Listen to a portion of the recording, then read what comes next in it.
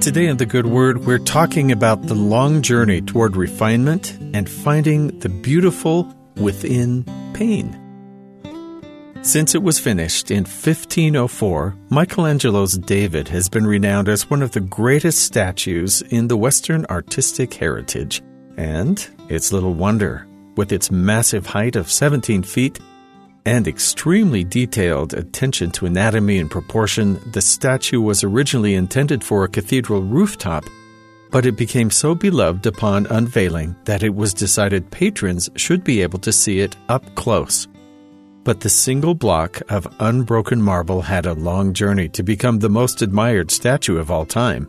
40 years before Michelangelo touched the stone, the large block was quarried out of Tuscany for a completely different sculptor.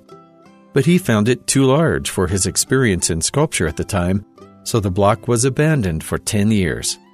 Another sculptor tried his hand at it before saying it was too difficult to work with and abandoned it as well. Michelangelo picked up the stone third hand and spent 3 years on what would eventually become the piece that catapulted him to fame. Sculpting is different than something like painting because instead of creating something from nothing, the sculpture is found in manipulating what's already there. It's the same block of marble, but only the sculptor could see the piece within it. But finding that piece requires cutting away everything that is not the statue, a very careful process of refinement. The Lord does something similar with us when we work to become more like Him. Getting chipped away at is not the most comfortable process, and that discomfort is part of what allows us to grow. Our goal is not just to stay a very nice block of marble, but to become something more beautiful than what we could see from just the outside. The future the Lord sees for His children is more glorious than we can imagine, and He explains this in Doctrine and Covenants section 103, that the trials are part of the process of refinement, but certainly not in vain. For after much tribulation, as I have said unto you in a former commandment, cometh the blessing.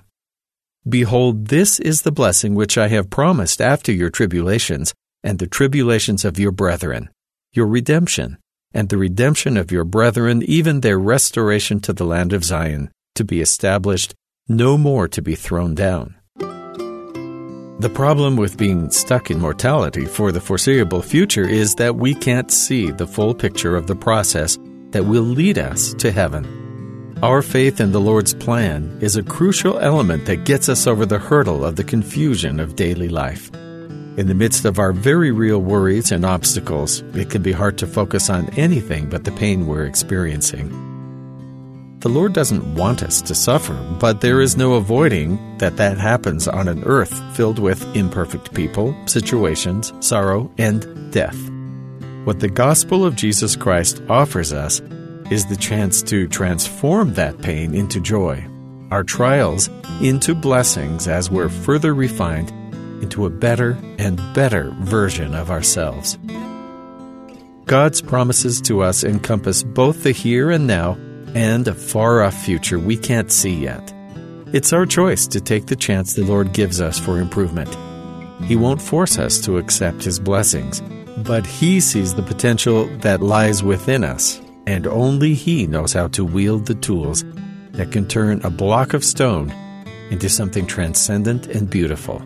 And that's the good word.